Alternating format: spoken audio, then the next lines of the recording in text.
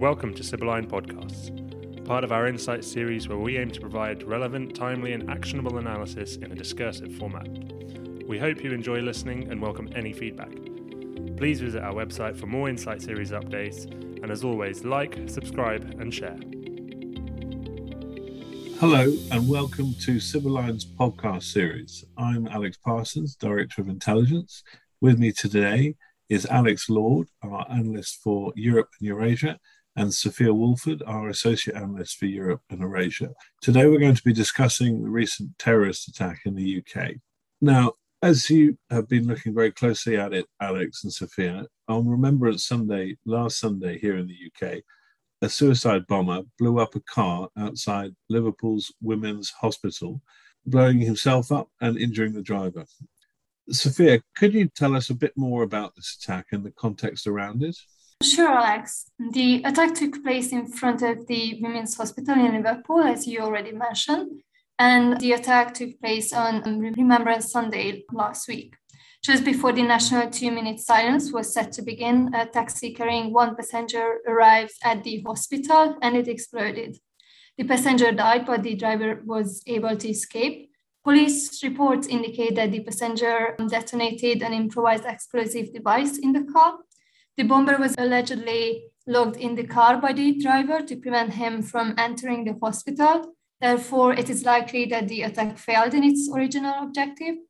Media reports indicate that the attacker, Hamid al-Swaymin, was born in Iraq and he arrived in the United Kingdom in 2014, but his application for asylum was rejected the following year.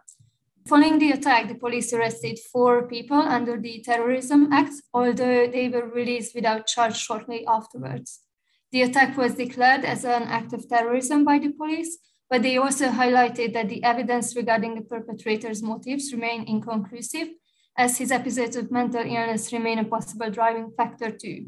The terrorism threat level in the United Kingdom was subsequently raised from substantial to severe, considering that this was the second terrorist attack in the country over the last month. Thanks, Sophia. The motives, as you say, behind the attack remain unclear, but it does nevertheless provide an opportunity for us to take stock of the current security situation in Europe. What would you say are the key takeaways from the Liverpool attack, and what should businesses be aware of moving forward, Alex? I'm thinking in particular about the issues surrounding sole perpetrator attacks. This appears, despite first impressions, not to have been a cell, but the use of a suicide bomb is not novel, but hasn't been seen for some time in Europe. Alex, what are your thoughts? Yeah, thanks, Alex. Yeah, like you say, it's an interesting case and a complicated case, but I think it does provide a case in point in how difficult it can be to mitigate the threat posed by sole perpetrator attackers. So, as appears to be in the case at the moment, it appears that the perpetrator may well have carried out the attack by himself. And indeed, the majority of terrorist attacks across Europe tend to be carried out by lone actors and are often a product of self-radicalization rather than input or collaboration with more organized groups or other radicalized individuals. And obviously, as Sophia mentioned, underlying health and mental health conditions are often a common factor in many of these lone actor attacks, and that can make it very difficult for security services to identify the otherwise maybe clear signs of radicalization, which if the individual had been coordinating with other radicalized individuals or groups, for example, it would be much easier to identify. I think in terms of just the numbers, there's a clear discrepancy between the number of foiled attacks, which often involve multiple individuals and networks, more complicated plots. They're often foiled by security services. And the ones that actually tend to get through and that actually go on to be successful attacks or semi-successful attacks, they tend to involve more sole perpetrators. So there's a clear discrepancy in the data, which does underline the enduring issues around mitigating and identifying potential radicalization amongst sole perpetrators, particularly those that are quite isolated and make use of the internet. I think it's also significant, as you mentioned, the use of explosives in the suicide attack. This is one of the first instances we've seen for a while in the UK. And over the last few years, we've been seeing a steady sort of reduction in the use of explosives in attacks in Europe by and large. This is likely a product of increasingly sophisticated and successful security measures and indeed controls over the sort of the components that are required to make up improvised explosive devices. In recent years, the vast majority of successful attacks in Europe have utilised largely unsophisticated means, such as stabbings, vehicular attacks, and arson. Now, there are obviously exceptions to this. The Islamist attack in Vienna, for example, last year, firearms were used during that attack. And interestingly, I think the number of sort of counter-terror operations across Europe, and indeed the instances of successful attacks, do indicate that far-right terrorists are much more likely to utilize firearms and explosives than other ideological groups, with numerous weapons caches, for example, being discovered in Germany, with clear links to neo-Nazi groups, for example. I think, interestingly, actually, official figures published just this week have shown that more individuals have been referred to the UK's Prevent counter-terrorism programme for far-right extremism compared to Islamist extremism for the first time. So in the period of 2020 to 2021, more individuals have been referred to the programme for showing signs of potential far-right extremism rather than Islamism, radical Islamism. This very much reflects the assessment of British counter-terrorism authorities earlier this year that far-right extremism remains the fastest growing terror threat to the UK. So yeah, I think going back to the Liverpool attack, I think it is very significant that an improvised explosive device was used.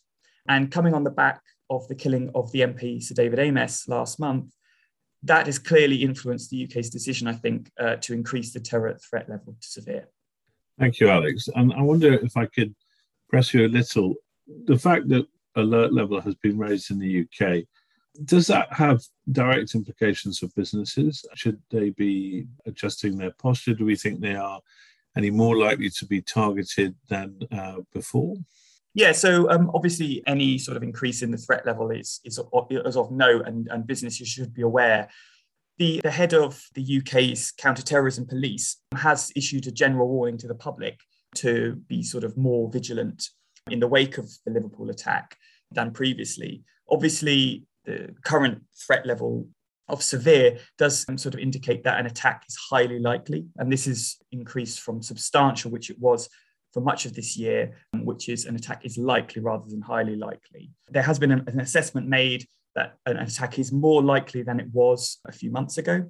I think it's interesting at this stage to sort of consider the potential for this to build momentum. And I think this is one of the issues that British counter-terrorism authorities will have considered. They place specific emphasis on the fact that two terrorist attacks have happened in relatively quick succession, the Liverpool attack and the killing of Sir David Amess. And I think considering last year, we saw a spate of Islamist attacks in Europe, primarily in France, but also in Vienna, as I mentioned earlier. And that sort of triggered a knock-on effect, which could inspire and embolden other radicalized individuals or groups to attempt to stage further attacks. And so I think that sort of feeds into the decision to increase the threat level, that there is a potential for further attacks in the immediate and sort of short-term aftermath of a small spate of attacks. And so I think businesses definitely should be aware of this. At the moment, this sort of terror threat does seem to be largely, generally speaking, indiscriminate in terms of targets, i.e. it's trying to target the general public rather than specific institutions or businesses. Obviously, the Liverpool attack was of note that the individual seemed to attempt to try and target the hospital. But generally speaking, the targeting does remain fairly broad. And I know that various airports in the UK, for example, have just issued statements over the last week, just reassuring everybody that they're considering their security protocols, reviewing them to make sure everything is as tight as it can be. But yeah, at the moment, an attack is highly likely according to the threat level. And I think particularly as we go towards Christmas, it's definitely something that businesses should be aware of. Thanks, Alex. Yes, I think you're right. In the run-up to Christmas, I think we can probably expect a significant police presence at a number of the sort of events that we see, Christmas markets and so on. Now, turning to you, Sophia, How do you think the pandemic has impacted the terrorism landscape in Europe? At the moment, Europe is again at the heart of an increase in COVID-19 cases, with new waves occurring in a number of countries and new restrictions and measures being introduced across the continent. How have these dynamics shaped the terrorist threat in Europe, do you think, Sophia? Well, there is already a great body of literature indicating that the pandemic indeed increased the threat of radicalization, extremism, and terrorism in Europe, including both the United Kingdom and Europe. And this is because increased exposure to harmful online content, especially during lockdowns. Also, the social and economic impacts of the pandemic are driving insecurity among various communities across Europe, and people, especially the youth, were spending more time isolated online. That, as I said already, increased their exposure to extremist material and disinformation, including both terrorist content and conspiracy theories. Social isolation among the youth or vulnerable communities created a fertile ground for malign actors to spread their narratives and recruit by exploiting public dissatisfaction with lockdowns, vaccination mandates, or other health measures across Europe. For instance, there was an 18% increase in the number of followers of extremist accounts in Austria, Germany, and Switzerland since the summer of 2020, according to a study published by the London-based think tank Institute for Strategic Dialogue. Elsewhere in the world, militant extremist groups like Al-Shabaab or Hayat Tahrir al-Sham in northern Syria were also able to exploit the pandemic and galvanize their support in local communities, for instance, by offering health services that also had negative, albeit indirect, impact on European security. It is important to note that since the start of the pandemic, we didn't see an increase in the number of extremist or terrorist attacks. That is potentially due to travel restrictions and lockdowns that prevented the in-person planning of attacks by extremist groups. Nevertheless, at the moment, it is very difficult to assess the extent of radicalization stemming from social isolation and exposure to online extremist content during the pandemic, but it is highly likely that it will have a substantial impact on both political processes and on the level of extremism and terrorist threat in Europe in the long term. Thank you very much, Sophia. Well, it's not a cheery picture, I'm afraid. We can expect, as you say, to see more attacks both in the UK and Europe more widely from the extreme right and Islamists, I fear. Let us hope that steps taken by authorities are successful in preventing as many, if not all of those, in the months ahead. Finally, Alex, I wonder whether you could give us some sense of what we can expect over the coming months. You mentioned Christmas there, and I'm obviously concerned about the number of events that we might see and the pattern of previous attacks. But perhaps you could give us some idea of what we might see over 2022 in terms of the impact of the pandemic on wider terrorism issues. Thanks, Alex. Yeah, exactly. So obviously Christmas is approaching, and this is traditionally a bit of a tense period with an elevated risk of attacks more broadly, but particularly Islamist terrorist attacks. As I mentioned earlier, counter-terror policing chief has sort of warned Christmas shoppers to be extra vigilant, considering the fact that terrorists may well be emboldened by the two most recent attacks in the UK to stage further attacks. And this ultimately reflects in the increased terror threat level. You mentioned occasions and certain events going forward. Obviously, Christian religious occasions and other religious occasions during this time of year are naturally potential targets for terrorist attacks. And it is interesting to note that the Liverpool bombing attack did actually occur on Remembrance Sunday, just prior to the national 2-minute silence. So there is a clear sort of tendency for major events and major sort of occasions to generate a higher risk of being targeted as an attack. And this very much goes across Europe, not just in the UK. France in particular in recent years have seen this period to be particularly tense, and previous terrorists have attempted to target religious occasions in particular.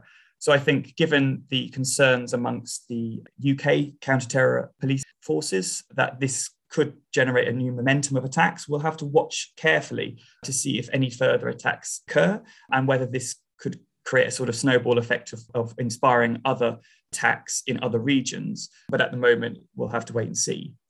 I think more broadly, looking sort of further into the future, I think it's quite interesting to see where the threat can develop in terms of the technologies and the tactics used. We've talked about the use of suicide bomb, improvised explosive device, but I think the proliferation of 3D printing, for example, and other forms of sophisticated technology like drones, for example, I think that could have an increasing impact on the European security environment going forward. Now, these technologies are increasingly becoming cheaper and easier to access. And obviously, in the case of 3D printed weapons, for example, are incredibly difficult to trace and often would avoid traditional security measures like metal detectors, for example. And so this very much reinforces the enduring issues with mitigating and identifying sole perpetrator risks. And I think it's going to become increasingly front and center to security services' ability to mitigate future attacks in the future. Thank you very much, Alex. Thank you, Sophia. And thank you for that fascinating review of the situation as it stands. And now, with a look at the events to watch over the weeks ahead, is our Middle East Associate Analyst, Rhiannon Phillips. Thanks, Alex. On the 21st of November, Chile is going to have a general election where representatives in Congress and a new president will be elected. If no presidential candidate receives a convincing majority of votes in the first round, two leading candidates will then compete in a runoff on the 19th of December. This will inevitably increase policy risk and also government stability. On the 25th to 28th of November, it will be Thanksgiving weekend across the US and North America. Transport Security Administration, the TSA, authorities project a significant increase in travel rates, coinciding with the easing of international restrictions. This will elevate the threat of unrest and security concerns in high volume areas and major cities. From the 26th to the 23rd of December in India, it's the 1 year anniversary of farmers' protests and winter session of Parliament. Farmers have already announced that they will escalate protests from the 26th of November to mark a year of demonstrations against controversial agricultural reform laws. This will inevitably increase the risk of domestic unrest and the use of security forces and elevated security presence. And on the 1st of December in the United Kingdom, it will be the Student Day of Action for Palestine. Pro-Palestinian activists across the UK are likely to stage protests and divestment campaigns. This will predominantly be across university campuses, but there's also potentially going to be campaigns against defence and tech companies with perceived links to Israel, and this will inevitably increase the domestic unrest in major cities across the UK. Thank you very much, Rhiannon. As always, if you'd like to discuss further any of the subjects we've covered today or any others, please do get in touch with us via email, which is info@sibylline.co.uk. Thank you very much.